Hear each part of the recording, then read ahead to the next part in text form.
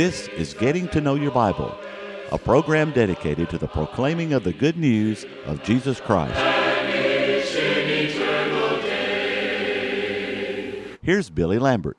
It is a pleasure to be with you today on Getting to Know Your Bible, and we do appreciate those of you who are watching at this time, especially those of you who may be watching today for the very first time. I'd like to encourage you to stay tuned today as we're going to be discussing a very challenging question. Is the Antichrist coming? Is the Antichrist coming? I hope that you'll stay tuned as we discuss that question. Now, today on our telecast, we continue to offer a free Bible correspondence course. We have thousands of people in the United States and in various countries throughout the world that are studying this Bible correspondence course. We continue to offer it today. You say, well, how much does it cost? It is absolutely free. I will assure you, there is no cost for the course.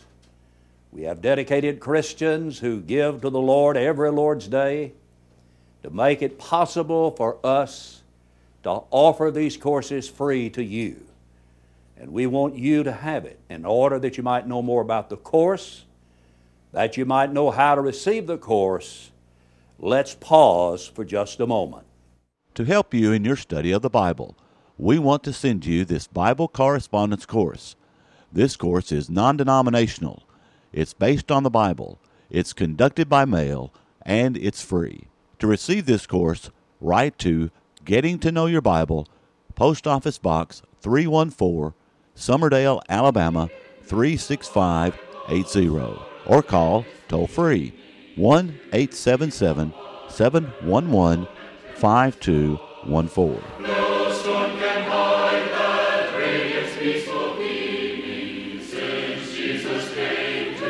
I'm reading now from 1 John chapter 4, and I'm going to be reading the first 3 verses.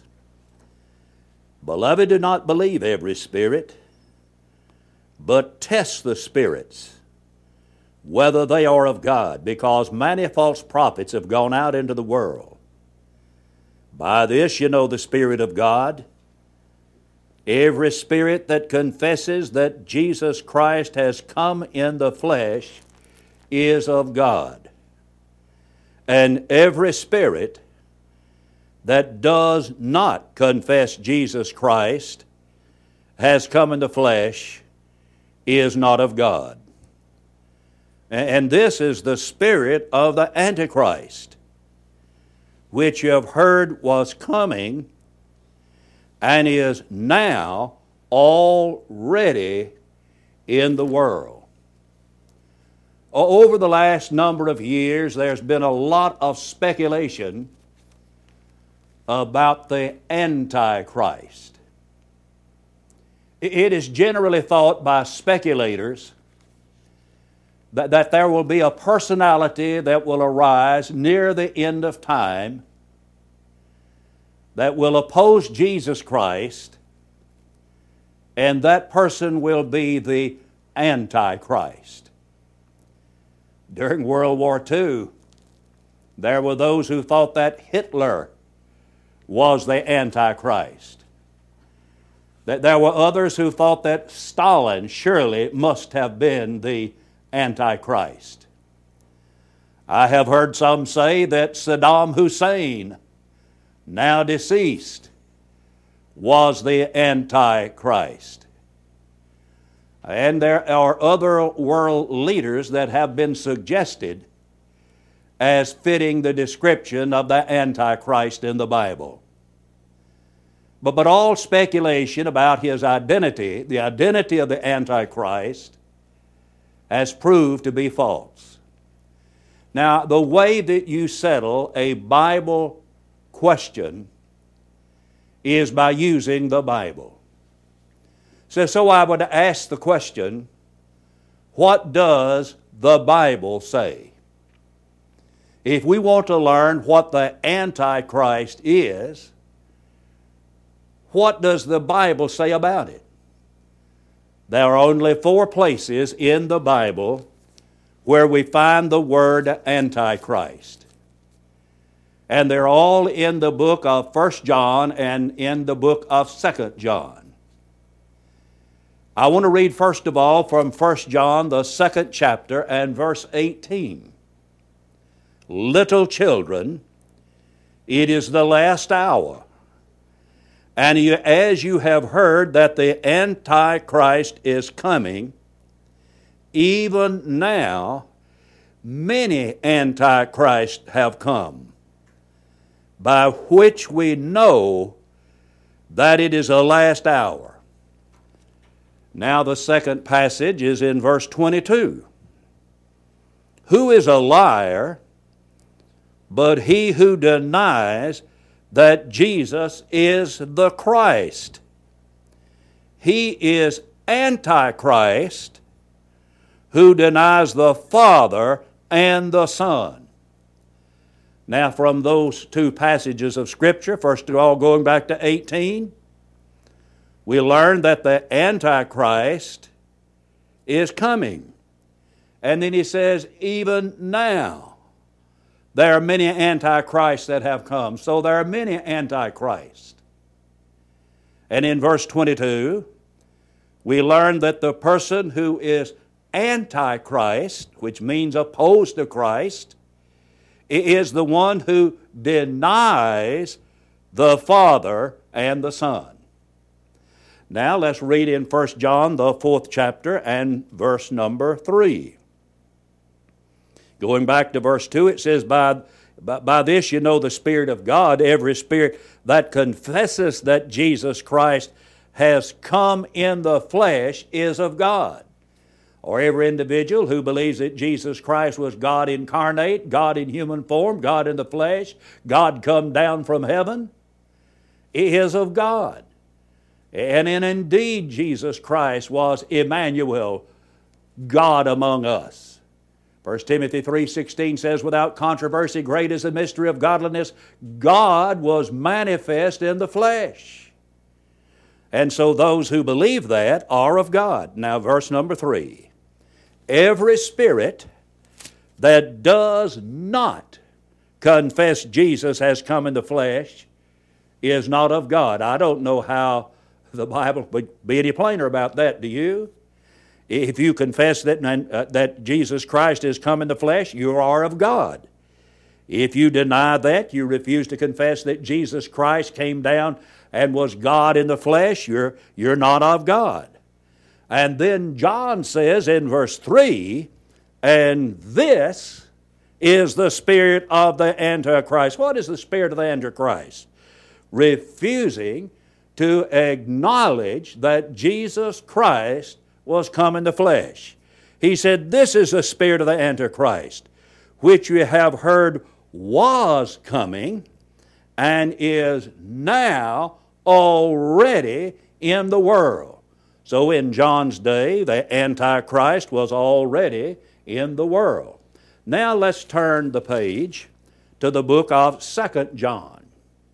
And let's read verse number 7. For many deceivers have gone out into the world. That was true in John's day. It's true in our day. Many deceivers have gone out into the world. Well, what do? Who do not confess Jesus Christ as coming in the flesh. Now, here again, John is saying, there are people that are deceivers, there are teachers that are deceivers, and they're teaching that Jesus Christ did not come in the flesh. And then he says in verse 7, this is a deceiver and an antichrist. Now what does the Bible say about the Antichrist? We've learned in 1 John 2 and verse 18 that there are many Antichrist. In 1 John chapter 2 and verse 22, we have learned that he is Antichrist who denies the Father and the Son. In 1 John the 4th chapter and verse 3, every spirit that confesseth not that Jesus Christ is come in the flesh is Antichrist. And then in 2 John verse 7, those who confess not that Jesus is come in the flesh is a deceiver and is an Antichrist. Let's take a look at the context of the passages that we have just read. Any passage of Scripture is better understood if it is studied within its context.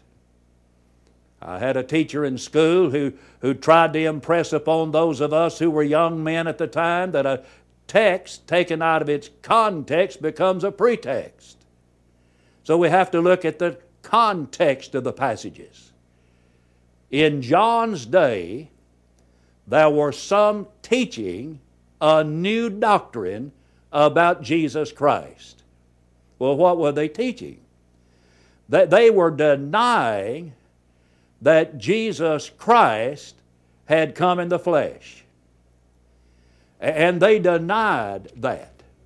And they believed that the flesh essentially was evil or impure. And that Jesus Christ then did not come into this world in the form of man. Of course, that is in complete contradiction to what we read about in the New Testament. For example, in Philippians, the 2nd chapter, Jesus, beginning in verse 5, we're told that Jesus was on an equality with God, but he counted not it robbery to be equal with God, but he emptied himself in the form of a servant. And he was found in fashion as a man. But there were those in John's day who were denying that, because they could not conceive of Jesus Christ, the Son of God, coming into the world and taking a body, a human body that they considered to be evil and to be impure. Those that held to this theory, along with the Gnostics, and they were called that because they claimed to have superior knowledge, but they taught that when Jesus was baptized, the divine Spirit, that is Christ, came upon him but left him before the crucifixion. So that while Christ was divine, Jesus was not. That theory boggles my mind. But you see, in John's day, that heresy, that false doctrine, that damnable heresy was disturbing the fellowship of the church. And let me show you what John called them. John in 1 John chapter 2 and verse 22 called them liars. They were liars. In 1 John chapter 4 and 1, he called them false prophets. In 2 John 7, he referred to them as deceivers. In 1 John 4 and 3, he called them Antichrist. So those that were Antichrist were liars and false prophets and deceivers. Now, to develop their theories, there are many modern false prophets that have taken the verses that we have just read, lifted those verses about the Antichrist out of the context, and made them mean things that they were never intended to mean. And they associate those passages with such things as the little horn of Daniel chapter 7, the man of sin of 2 Thessalonians chapter 2, and with the beast of Revelation chapter 13. There is no book in the Bible, including the book of Revelation, that connects the Antichrist with those passages of Scripture. To understand the Antichrist, it must be studied in view of what it meant in John's time. The Antichrist is not one personality. In 1 John 2 and 18, John says there are many antichrists. In 1 John chapter 4 and verse 3, we learn that the Antichrist was already present in John's day. Furthermore, we learn from 1 John 4 and 3, as well as 1 John 2:22, 2 John 7, that the Antichrist is one who denies Jesus Christ is come in the flesh. And from 1 John, the 2nd chapter, and in verse 19, those that were the Antichrist appear to have been former Christians. For John said, they went out from us, but they were not of us. For if they had been of us, they would have continued with us. So it seems that there was a time that they were faithful Christians, but they turned their backs upon the Lord Jesus Christ. And they began to propose the theory that Jesus Christ did not come in the flesh. So there were those in John's day who denied Christ, and they denied His teaching. Well, of course, that's not something that was just existed in John's time. We have those today who do the very same thing. And the Antichrist was not something that was to appear at some distant time. The Antichrist denied that Christ came in the flesh. The Antichrist was not some force that was to come in the 18th or the 19th or the 20th or the 21st or even the 22nd century. This is something that was prevalent in the days of John.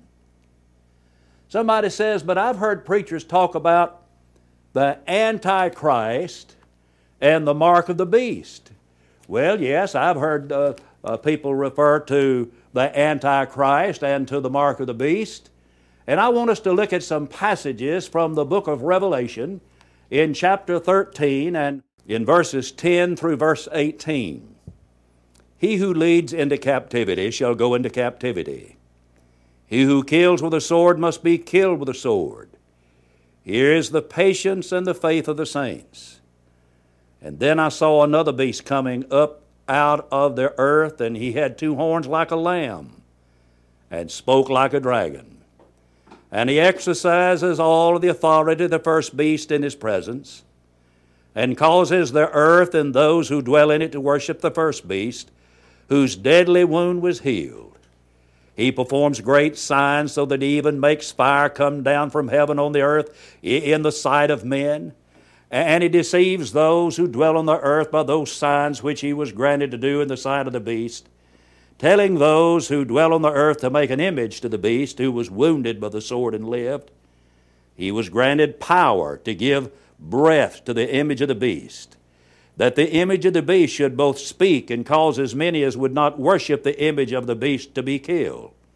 He causes all, both small and great, rich and poor, free and slave, to receive a mark on their right hand or on their foreheads, and that no one may buy or sell except one, who has the mark or the name of the beast or the number of his name. Here is wisdom. Let him who has understanding calculate the number of the beast, for it is the number of a man. His number is 666. Now there are those that connect the Antichrist with the mark of the beast, and they speak of both in the same breath. They say the Antichrist and the mark of the beast. But we have already determined that the Antichrist was one who denied that Jesus Christ came into the world in the form of a man. But in the Bible, a mark was used for a variety of purposes. There were times that the mark was used as a sign of God's favor or grace. After Cain killed his brother, Cain was a marked man. But if you will read Genesis chapter 4, verses 9 through 15, there was a mark on him so that other people would not take his life. That was actually an act of God's grace. A mark was also used to give protection. When God judged Judah, the faithful were marked so they would not be harmed. Ezekiel chapter 9 and in verse number 6. In Job chapter 31 and verse 35, Job saw himself signing charges against him with his signature or his mark. And then a mark is also used to show ownership or allegiance. In Galatians, the 6th chapter, Paul said in verse 17, I bear in my body the marks of the Lord Jesus. And as I've said, some try to associate the Antichrist with the mark of the beast and speak of the mark of the Antichrist. And we're told that the mark is worn by those who follow the Antichrist. The figurative language in the book of Revelation, then, is taken literally. And it is supposed that a literal mark is placed on the foreheads of those who follow the Antichrist. And the number 666 is thought to apply to the Antichrist. Be it noted that the word Antichrist never appears in the book of Revelation.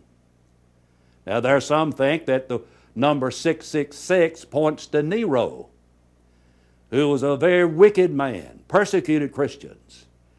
If we're looking for a single person, that might be the most likely one.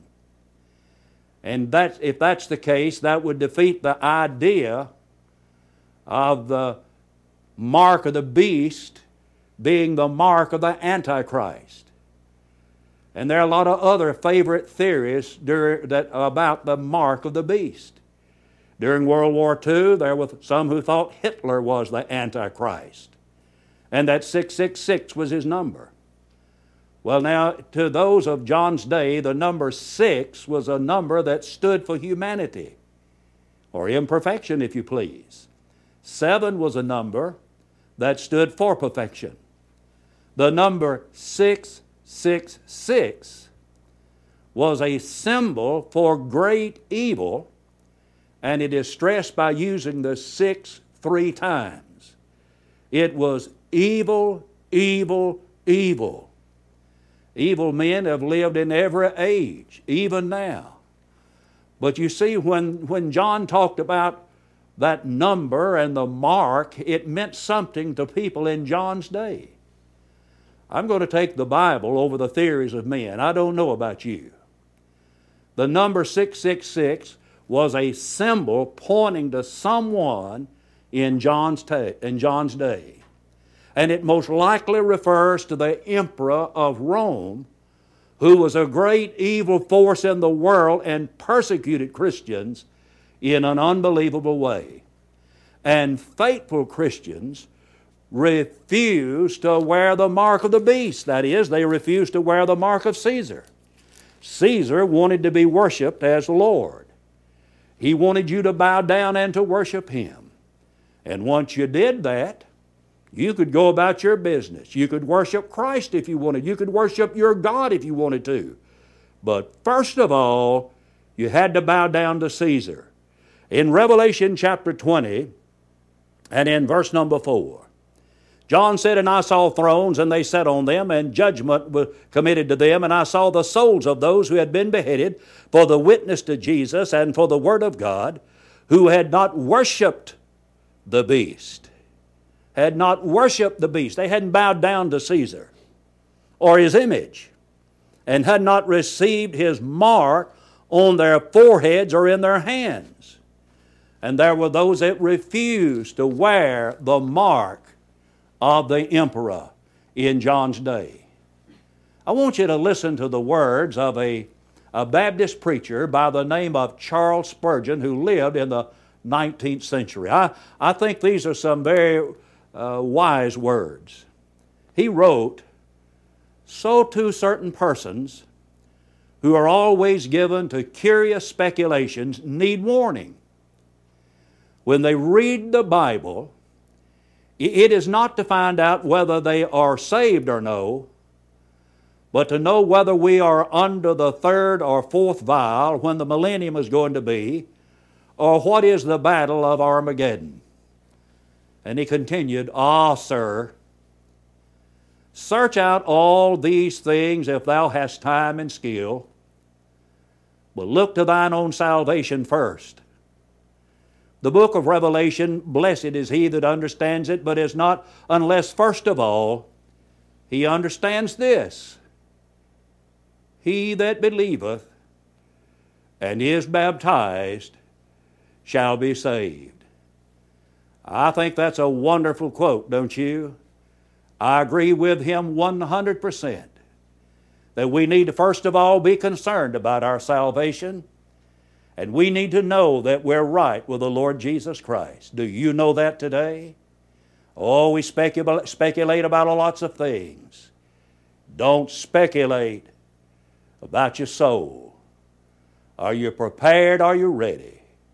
You believe on Jesus, repent of your sins, confess your faith in Christ, to be baptized into Christ, because Jesus did say in Mark 16:16, "He that believeth and is baptized shall be saved." Would you not do what Jesus said? I plead with you with all the love of my heart to obey Jesus. Now, in the closing moments, may I encourage you to visit the Church of Christ in your community. If you'd like to know more about salvation, they'll help you. They will teach you. They will instruct you. They will pray with you. If you would like to receive the Bible course, pick up the phone and call now. And until we meet again, may the Lord bless you and keep you, is my prayer.